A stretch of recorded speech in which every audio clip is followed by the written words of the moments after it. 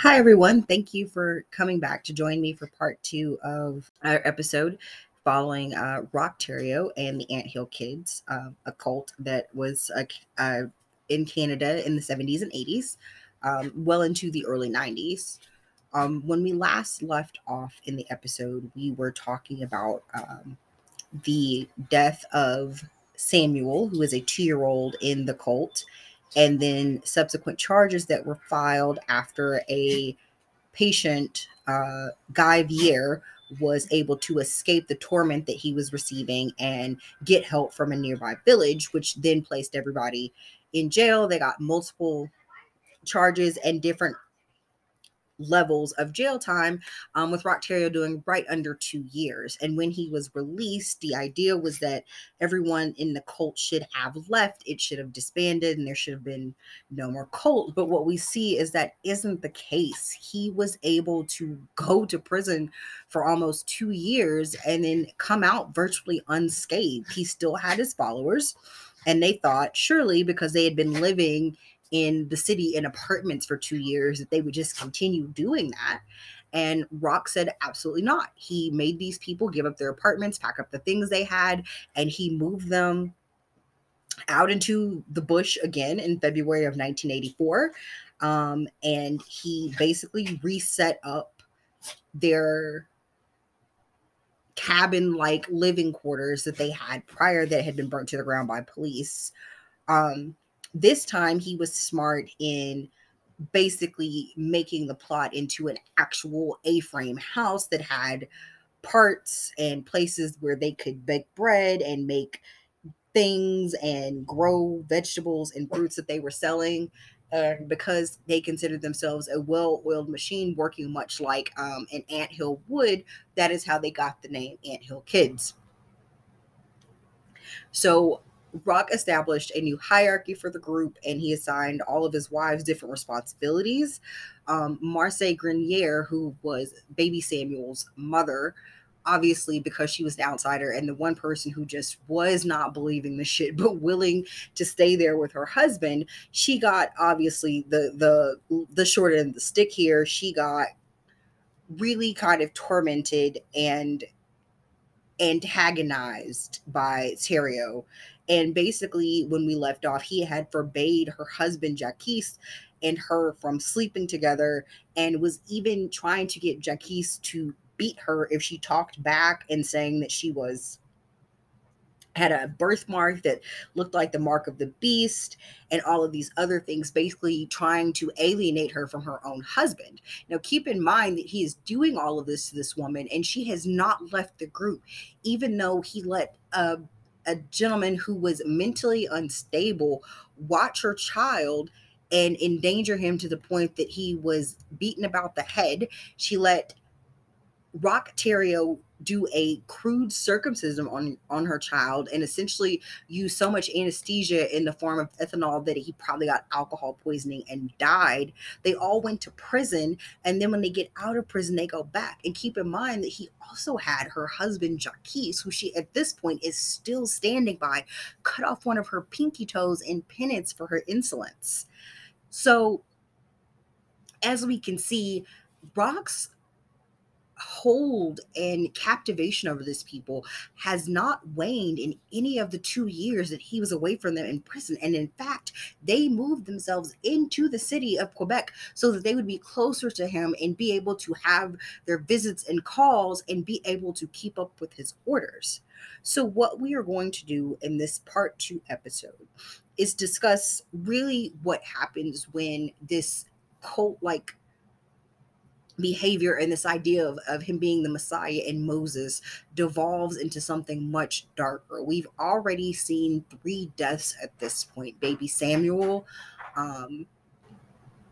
Gabrielle, who had multiple sclerosis, whose death was deemed natural, and then the other lady, Miss Marchien, from the very beginning of our first episode, who was suffering from leukemia, but decided to do the natural treatments that her husband, who was convinced by Rock to pull her out of the hospital, suggested, which consisted of grapefruit. Like, no, it was grape juice and basically like nuts and berries and like a healthy diet, which would be great if she did not have cancer. And this ultimately caused her death as well.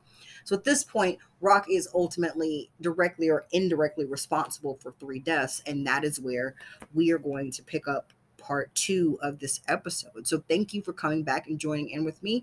And part 1 is available for you to listen to now if you have not listened to it. And then you can come back here and catch up with us. Hope to see you.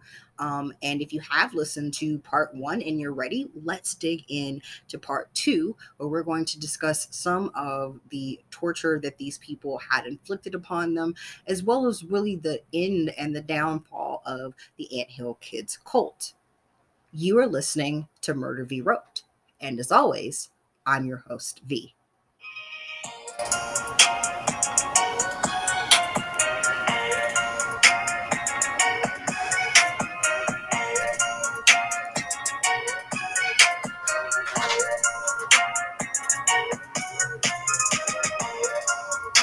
So we are back with the Anthill Kids and Rock Terrio, and they are in Victoria County. At this point, Rock has begun to drink again heavily. He's starting to abuse these people and make them turn against each other. Sometimes he would beat or whip his followers. Sometimes he would strike them with the broadside of an axe or a hammer. They were forbidden to go to the hospital. Sometimes he would urinate on them or force them to perform sex acts on one another or smear themselves with each other's species. So this is clearly starting to ramp up and getting completely out of hand. On one occasion, he slashed Jacques Guillarguet's jugular with a broken wine glass, and he also ordered Jacques to be circumcised with his whole glands removed. All of this had a cathartic effect on his followers. He had punished them for their sins, and now they were purified as a result. And Rock would always weep the next day after all the alcohol had left his system and he was sober again, and he would beg God, his master, to stop using him as a vehicle for God's cruel justice. On January 26, 1985, somewhere shortly after 9 a.m., Gabrielle put her 5-month-old baby, Rock's son Eleazar, in a wheelbarrow. It was snowing and the temperature was negative 10 degrees Celsius, which is like 14 degrees Fahrenheit, so almost freezing. And by 10:45 a.m., the baby was dead. Rock had hated the child and said that he bore the mark of the devil and he had often beaten the baby. Gabrielle thought that this would be an act of mercy for the infant. The county coroner, Al Lackey, a friend of Terrio, claimed that it had been sudden infant death syndrome. The County Children's Aid Society began to watch the commune like hawks. So I just want to stop here because I really am shocked at the level of depravity here. This woman has a baby who is 5 months old, and because the baby's father hated the baby so much and was beating and abusing a 5-month-old, she thought that it was okay to commit a mercy killing by leaving the baby outside in a wheelbarrow in freezing temperatures so that he froze to death. And she considered that a mercy killing for a 5-month-old baby. And the fact that the county coroner looked at all of this, and because he was friends with Terrio or felt that whatever God's mission is or whatever he was doing was so important, that he lied about a baby freezing to death and said that it was SIDS. After a year of having been forbidden to have relations with her husband, Jacques, Marseille Grenier, who is the only adult woman of the group that Terrio hadn't taken as his own wife because she, again, was not having that shit, was finally permitted to leave the group with 2 of her 3 surviving children, her 2-year-old and her infant. The only condition was that she leave her eldest daughter, the daughter that she had with her before the days in the cult and was now nearing puberty, remain behind because she was destined to become one of Rock's wives. Marseille pretty much hot-footed it out of the cult before she could think about it. But after months of learning how to function in the real world, after having spent 8 years under Terrio's rule, she decided that she needed to pursue legal action to get custody of her remaining daughter from the cult. Part of this legal action involved testifying on the conditions under which the children of the compound lived. This was all that was needed for the Children's Aid Society to sweep in and take the kids to foster homes. In their new environments, however, the children started exhibiting disturbing behaviors which indicated that they had been abused while they were at the compound. And as the children were asked about the conditions in the commune, more and more horrifying details were revealed. It comes out that Rock had separated the children of the compound into two groups: his own, the chosen children, who enjoyed a privileged position in the commune, and those who were not his own, particularly the children of Marseille Grenier, as well as young Simon Oyet, who he had circumcised and drugged to death with ethanol alcohol, all of whom were regarded as animals and slaves. Rock saw to the care of his own children, and the mentally handicapped or mentally deficient Guy Vier had been taken on to look after um, Marseille Grenier's children. So her children crawled around like animals and were severely malnourished. And the adults and the children alike were, for the most part, forbidden from speaking to this woman's children. Marseille later said that she actually would have preferred that Guy Vier look after her children over Rock because of the way he treated them. Although Rock considered his children to be the children of God and the next generation of his religious following, their situation was utterly wretched. Only he was permitted to express any warmth whatsoever towards the children. Sometimes he would hold two women's children over a fire and threaten to throw one of them in. He loved watching his wives beg for their own children's lives to be spared. He would also nail children to the trees by their clothes and tell the other children to stone them or knife them, only to call them off at the last minute, again playing God to the children's Abraham and Isaac. Some children had mouths full of rotting teeth. Some would randomly scream or rock or chant or bang on things. The children had chores around the commune, such as hand washing the adult women's sanitary napkins. They were deprived of sleep, of food, and of hygiene. The children were also deprived of education, except Rock's own brand of religious education and sex education.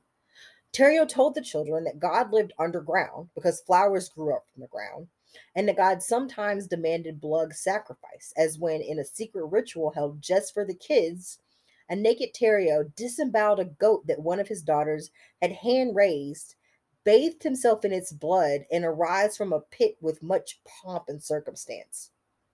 There were reports of chanting rituals and upside down crosses. The children were also able to go into great detail about group sex rites, which were held in the cabin, which involved the whole quote unquote family. Terrio and his teenage son, Rock Jr., also sexually molested and sometimes raped the children.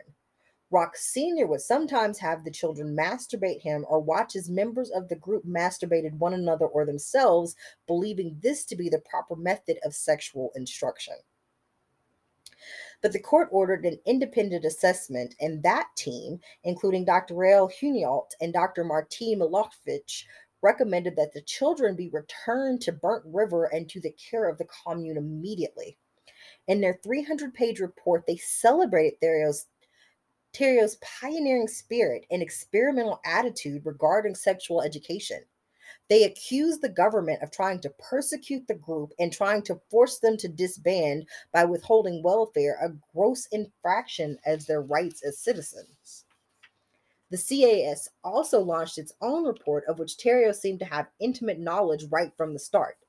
Rock was sweet talking everyone who came to assess his dominion.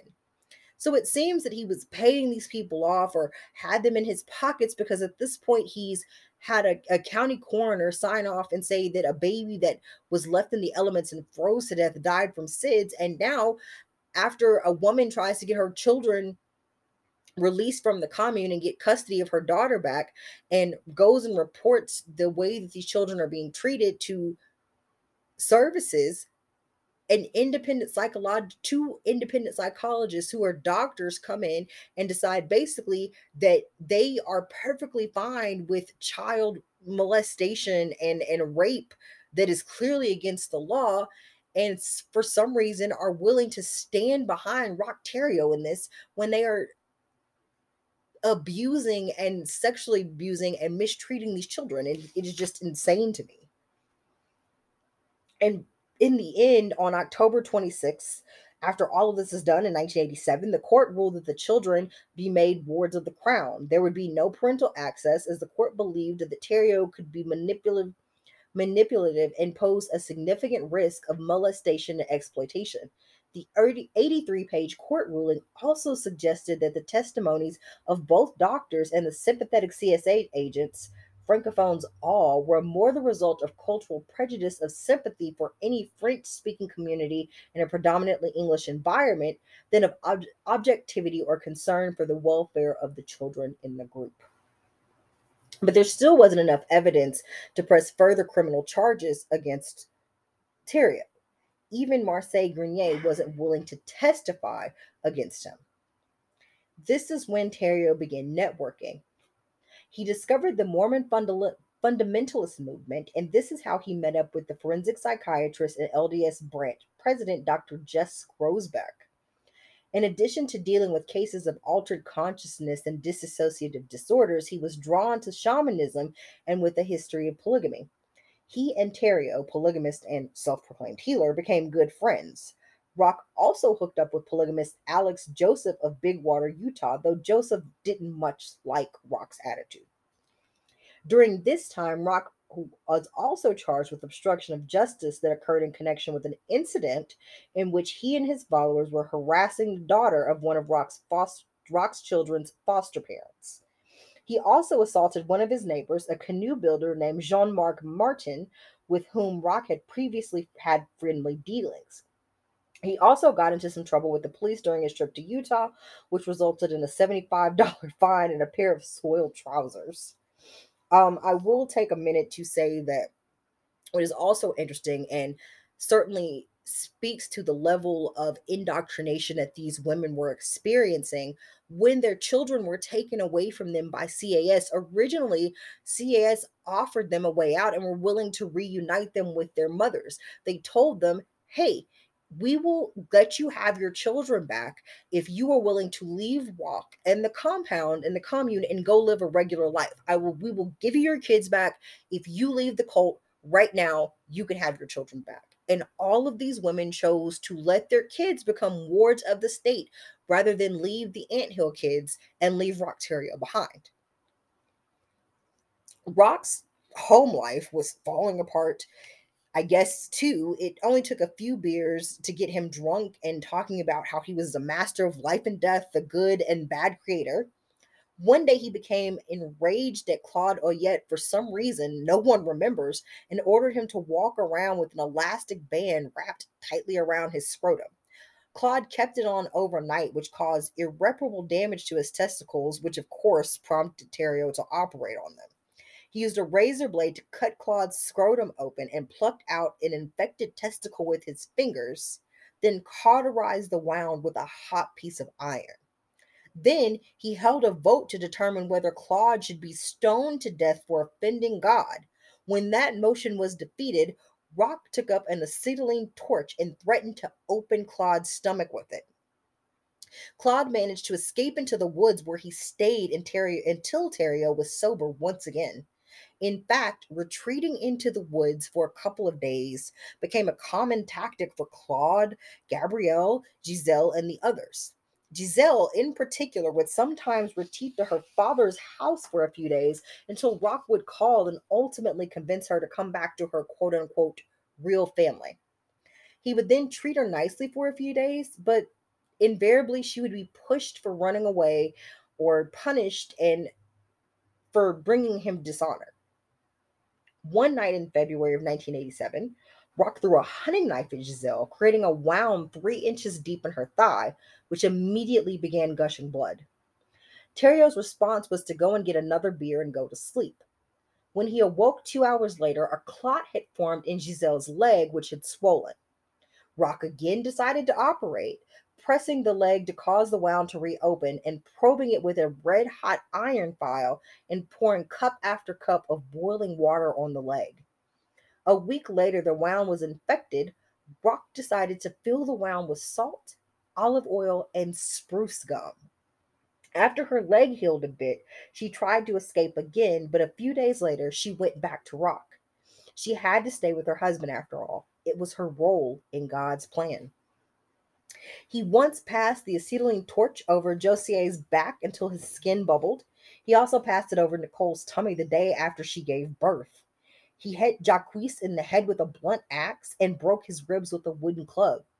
He punched his firstborn son, Rock Jr., in the face when he refused to wrestle with his younger brother, Francois. He beat Nicole, who was 3 months pregnant at the time, causing her to miscarry.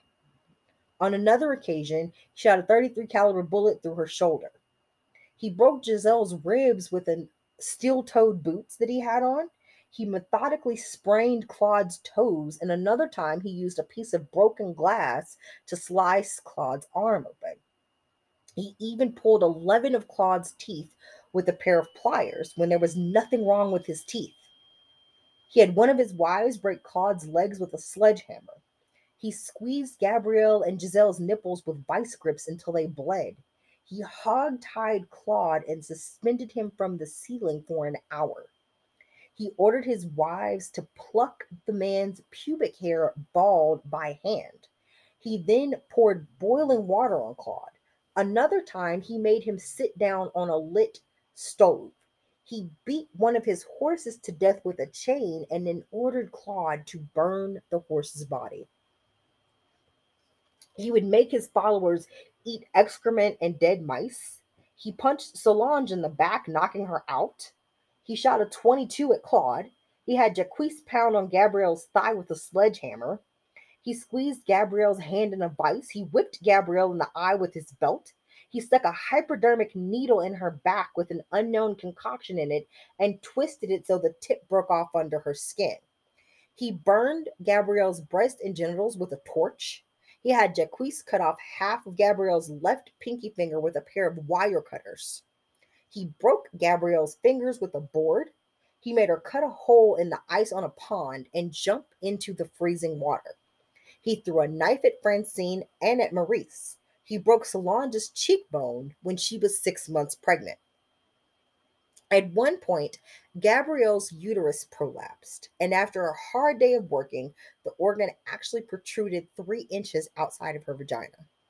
Rock attempted to fix this himself, punching the uterus back inside of Gabrielle's body and fashioning a wooden cone and a truss to plug everything up. Although Gabrielle fled to a women's shelter, she returned to the compound the next day instead of seeing a doctor. Rock's next treatment was to tie a piece of string around the exposed portion of her uterus and yank it out like a loose tooth.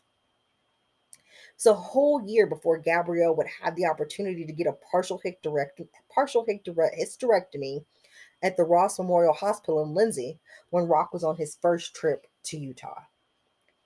This poor woman's uterus was falling out of her body.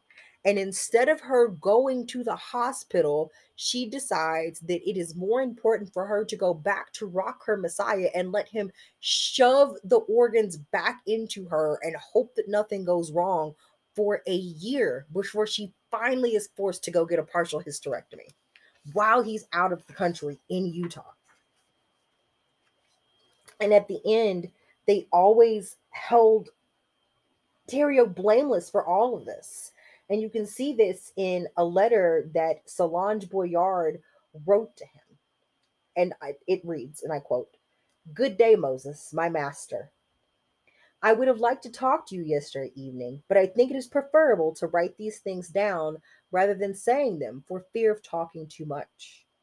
I am going to talk to you about the last fit of anger that your master exercised through you. I really believe that it does not come from you, but from someone much higher. For my part, I really believe that you are possessed by a very powerful spirit. That's what I saw in you with what you did, the throwing of the knife, the rifle shot, the harm done to Mamie. My eyes saw things that went beyond them. My body is very afraid of all of these things. I understand it very well because the law of the death in which it exists, but within myself I am well. I am very well and very happy to belong to a real master who himself belongs to the only real master of life. Love, Rachel, or Solange Boyard. Rachel is the name that Moses or Rock Terrio gave her because they all got Old Testament names, as we talked about earlier in the episode. In the fall of 1988, Solange had begun to feel ill. Terrio convinced her that there was something wrong with her liver and that there would need to be an operation. One afternoon, he got exceedingly drunk. He started strangling the women, asking if they knew that their breath belonged to him. Then he decided to put on his jewelry. Then he turned to Solange and said, Rachel, are you ready? I'm going to treat you tonight. Leading them to the bakery, he cleared off the table and Solange undressed herself and lay down. Rock roughly tried to insert an enema tube into Solange's rectum. The enema fluid was a mixture of molasses, oil, and water. He spent half an hour trying to get this done and encouraged her not to be embarrassed about losing control of her bodily functions. He started pressing and punching Solange's stomach. When she put her hands up to fend him off, Rock simply told her to move her hands, and she did. He then inserted a tube down her throat and told everyone else to blow and suck on the tube. Taking a knife, Rock made a 5-inch vertical incision on Solange's right side below the ribs. Then he pulled out a strip of tissue about 4 inches long and a quarter of an inch thick and tore it off, telling her, There, you're going to be all right. Then he had someone else sew her wound closed, and Solange got up. Everyone went back to the cabin, and Rock ordered a warm bath with her filled with sherry. This made her feel worse. Then Rock gave her a cold bath. When she went back to her bed, blood started coming out of her mouth, and she died. The doctors later said that she had died of acute peritonitis, an inflammation of the peritoneum caused by digestive fluids leaking into the abdominal cavity, and it was fatal. At first, Rock was distraught and tried killing himself in a number of ways. He tried to get Jacques Gary to shoot him, then he tried to overdose on Tylenol, extra strength tablets, and finally he tried to drown himself. But then, according to the letter Terrio wrote to the spirit of the deceased, a strange force entered my arms and tore the bindings from me. I came out of the water yelling, God doesn't want me to die. After sending Jacques to fetch Giselle from her parents' house, he made a call to Dr. Jess Grosbeck. Traveling to Utah on October 16, 1988, Terrio told Dr. Grosbeck that Solange had died suddenly in the woods from a spontaneously erupted vein in her esophagus. Dr. Grosbeck assured Terrio there was nothing that he could have done to save her, but Terrio informed Grosbeck that God had named Grosbeck as Terrio's guide. He then explained that he had been having strange dreams in which Solange was inside of Terrio's body, dreams in which Solange takes shape from Rock's split semen. Terrio and Grosbeck convinced themselves that Solange was to be the first reverse birth, a spiritual reverse through the belly of male to parallel the carnal rebirth through the womb of the female. Rock became convinced that he was pregnant with his deceased wife, Solange.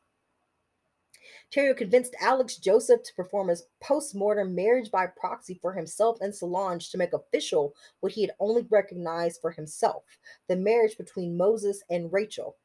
And Joseph even threw in an ordination for Terrio, which made Terrio as king over Lot 4, Concession 5. He then returned to Ontario and, after a couple of days, ordered Claude to exhume Solange's body. He had Gabrielle open Solange's body and pour vinegar on her internal organs to keep worms away. Then they buried her again. But a few days later, he had them dig her up again because her body had begun to decay, and Terrio had big plans. He got Jacques to make a hole in Solange's skull with a hand drill. Then he masturbated into the hole, spilling his semen into Solange's rotting brain, convinced that he would be able to resuscitate her.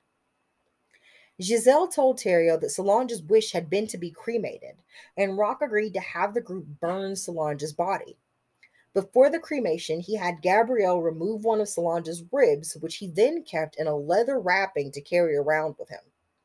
After the cremation, everyone took some of the bones to keep. Rock collected some fragments and put them in a jar with olive oil as a preservative.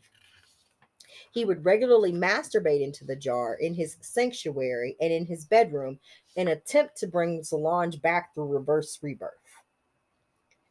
Terrio would make another visit to Utah, this time to entrust his next baby by Francine to Joseph's care so that it wouldn't be taken by CAS. But during that visit, Joseph and Terrio had an argument, apparently over the way Terrio treated his wives. Joseph successfully stood up to Rock, and this made an impression on Rock's wives, someone who had stood up to Moses and triumphed. Terrio was not all powerful. This, however, only motivated Rock to be even more despotic in order to keep control of his family. This wasn't entirely successful, however, and Josiah Pelletier left Rock for good in the winter of 88-89. However, Rock did succeed in concealing the birth of two more children, as well as hiding all knowledge of Solange's death from her family and from the police. July 26, 1989, Rock got drunk once again. This was not unusual, and Giselle, Claude, Francine, and Maurice all managed to sneak away into the bush to hide. Gabrielle, however, did not. Terrio remembered that Gabrielle had a stiff pinky finger, the one that he hadn't already cut off with the wire cutters, and he stabbed her hand. Instead of looking at the finger, he told her to put her hand on the kitchen table. He stabbed her hand with a hunting knife, pinning her to the table. Blood began to pour out of Gabrielle's hand, but Rock just went to get another beer. Gabrielle forced herself to remain conscious, and after 45 minutes, Rock came back over to see that Gabrielle's whole arm had turned blue. "It's not looking so good, is it?" he said, and fetched a carpet knife. He began whittling her arm away halfway between the elbow and the shoulder. He whittled it all the way down to the bone. Too drunk to finish, he called Chantel over to finish the job for him. She cleared away a narrow band of exposed bone that went all the way down around Gabrielle's arm. Then Rock dislodged the hunting knife from which he had pinned Gabrielle's hand to the table and took her over to a stump that was sticking out of the kitchen floor. Taking a dull meat cleaver, Terrio swung at the exposed bone. His first swing missed. His second swing amputated Gabrielle Lavalley's arm completely off. Gabrielle hadn't cried out the whole time. The next day, she went to a women's shelter but returned to the compound on prompting from Jacques. A couple of days later, Terrio decided that Gabrielle's stump was gangrenous, and so he used a pair of scissors to cut out the infection. He also cut a chunk from her breast, then whacked her on the head with the side of an axe. She fled into the bush, and when she came to her senses 2 days later, she found that insects had laid eggs in her head wound. She then returned to the cabin only to find that Terrio was still drunk and itching to operate. Jacques had used the acetylene torch to cut off a piece of the drive shaft for one of the old junk cars they had in the yard. Rock heated this metal until it was red hot and pressed it against Gabrielle's stump. He was so drunk that he kept dropping it on Gabrielle's body before he finally finished. Gabrielle escaped, and on August 16th, 1989, she made it to the hospital and concocted some story to explain the missing arm. But the police were called, and the constable filed a charge of aggravated assault against Rock Terrio. But when they went to issue the warrant for his arrest, they found the compound deserted. Rock Terrio, Jacques Giagar, Chantal Labrie, Nicole Ruel, together with the two youngest babies, had fled to Quebec. The others had gone home to their families, Rock's spell finally broken. It took the police 6 weeks to find Terrio, and it was not until October 6, 1989, that Giselle decided to tell anybody about Solange's death. Unbeknownst to Giselle, the very day that Rock was apprehended by the police at last, everyone pleaded guilty to all the charges laid out against them relating to Gabrielle's amputation. Rock netted 12 years, later reduced to 10 years because of his quote-unquote genuine remorse and concern for the victim, in the words of the court. Jacques 5 years, Chantal 2 years less 1 day, and Nicole 18 months.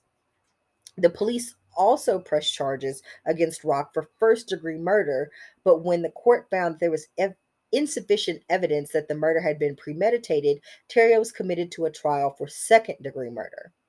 Rock's lawyers made a deal that he would plead guilty to this charge if no further charges were brought against him. On January 18th, 1993, Rock Terrio was sentenced to life in prison for the death of Solange Boyer. He was eligible for parole in 1999 but did not receive it. Francine, Chantel, and Nicole, Hoga, Ruth, and Deborah, respectively, remained loyal to Rock even though he was convicted and put in jail. The others have tried to adapt to a new life without him. Many of his children, and many say that there are somewhere over 20, all born from the women who were considered his concubines in the cult, are distributed among foster homes across the continent, including a 12-year-old boy who lives in Utah with Alex Joseph. On February 26, 2011, 63-year-old Terrio was found dead in his cell in Dorchester Penitentiary. His death is believed to be the result of an altercation with his cellmate, Matthew Gerard McDonald, a 60-year-old convicted murderer from Port-au-Port, Newfoundland and Labrador, who was charged with the killing. McDonald pleaded guilty to second-degree murder and was sentenced to life in prison after already been serving a life sentence for a previous murder charge. McDonald stabbed Terrio on the neck with a shiv, walked to the guard station, and handed them the weapon and proudly proclaimed, "That piece of shit is down on the range. Here's the knife. I've sliced him up." So that is what I would consider a fitting end to the story of Rock Terrio and the Anthill Kids.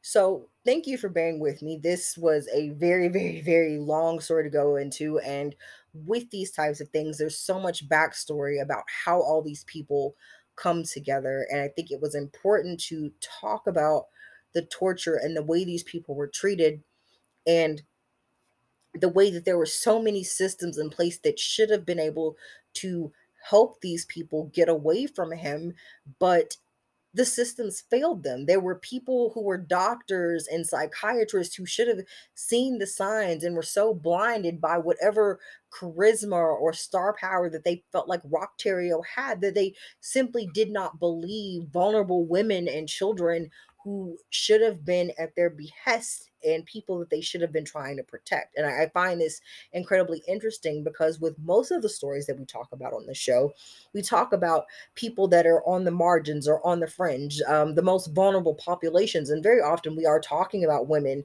and children, and not only women, but women of color or people that are sex workers. So I think it's very interesting that even when we are talking about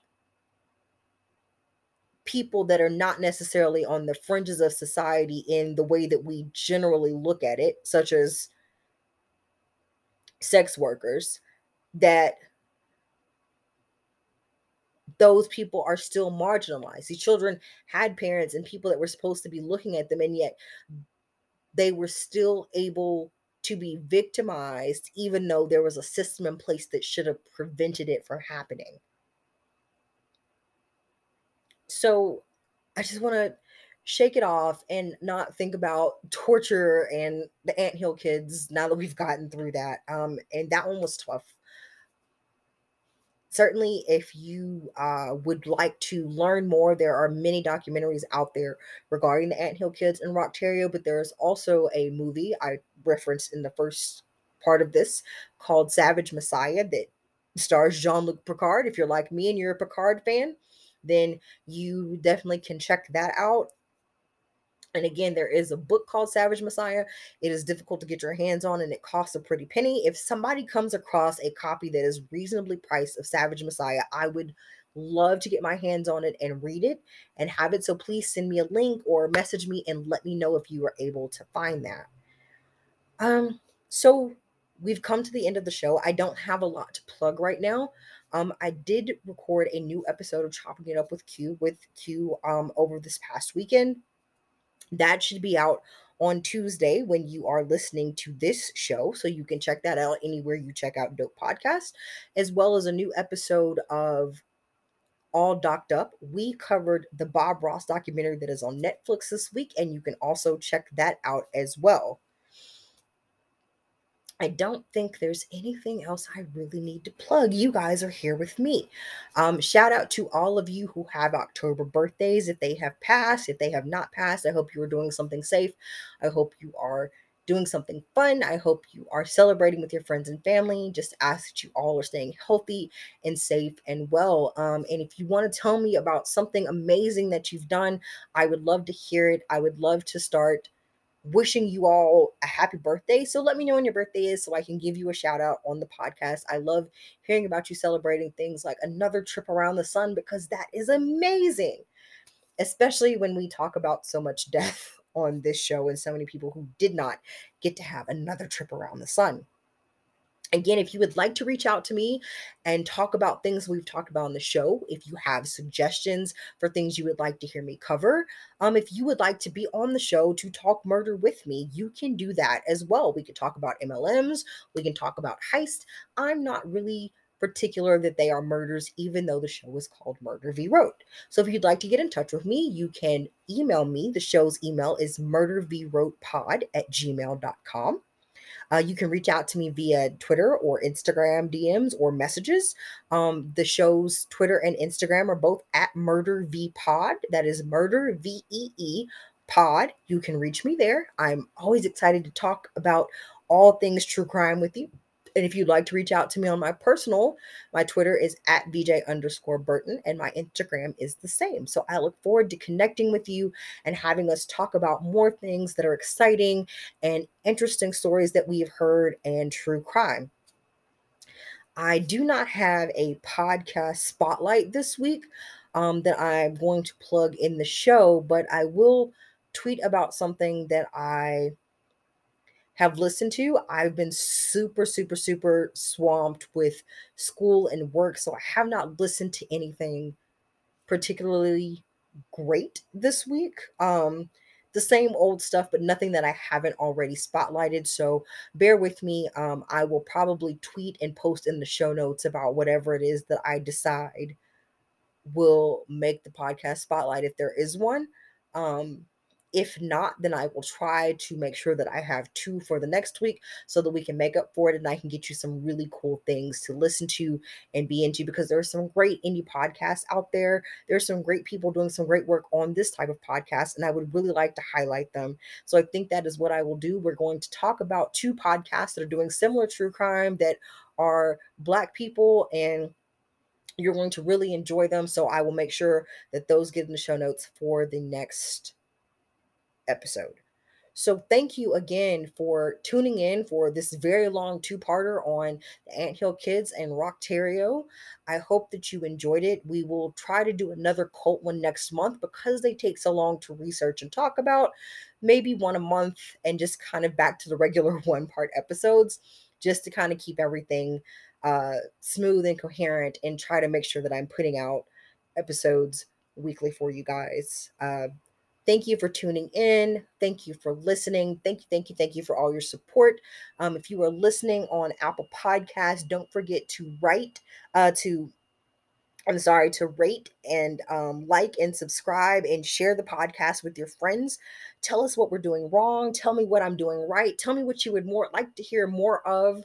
And I would love to give that to you. So again, it's just important if you could give me a review and leave me 5 stars. I would greatly, greatly appreciate that. Thank you so much for listening and allowing me to do something that I love very, very, very, very much. Again, you are listening to Murder v. Wrote, and I am your host, V. Thank you for listening.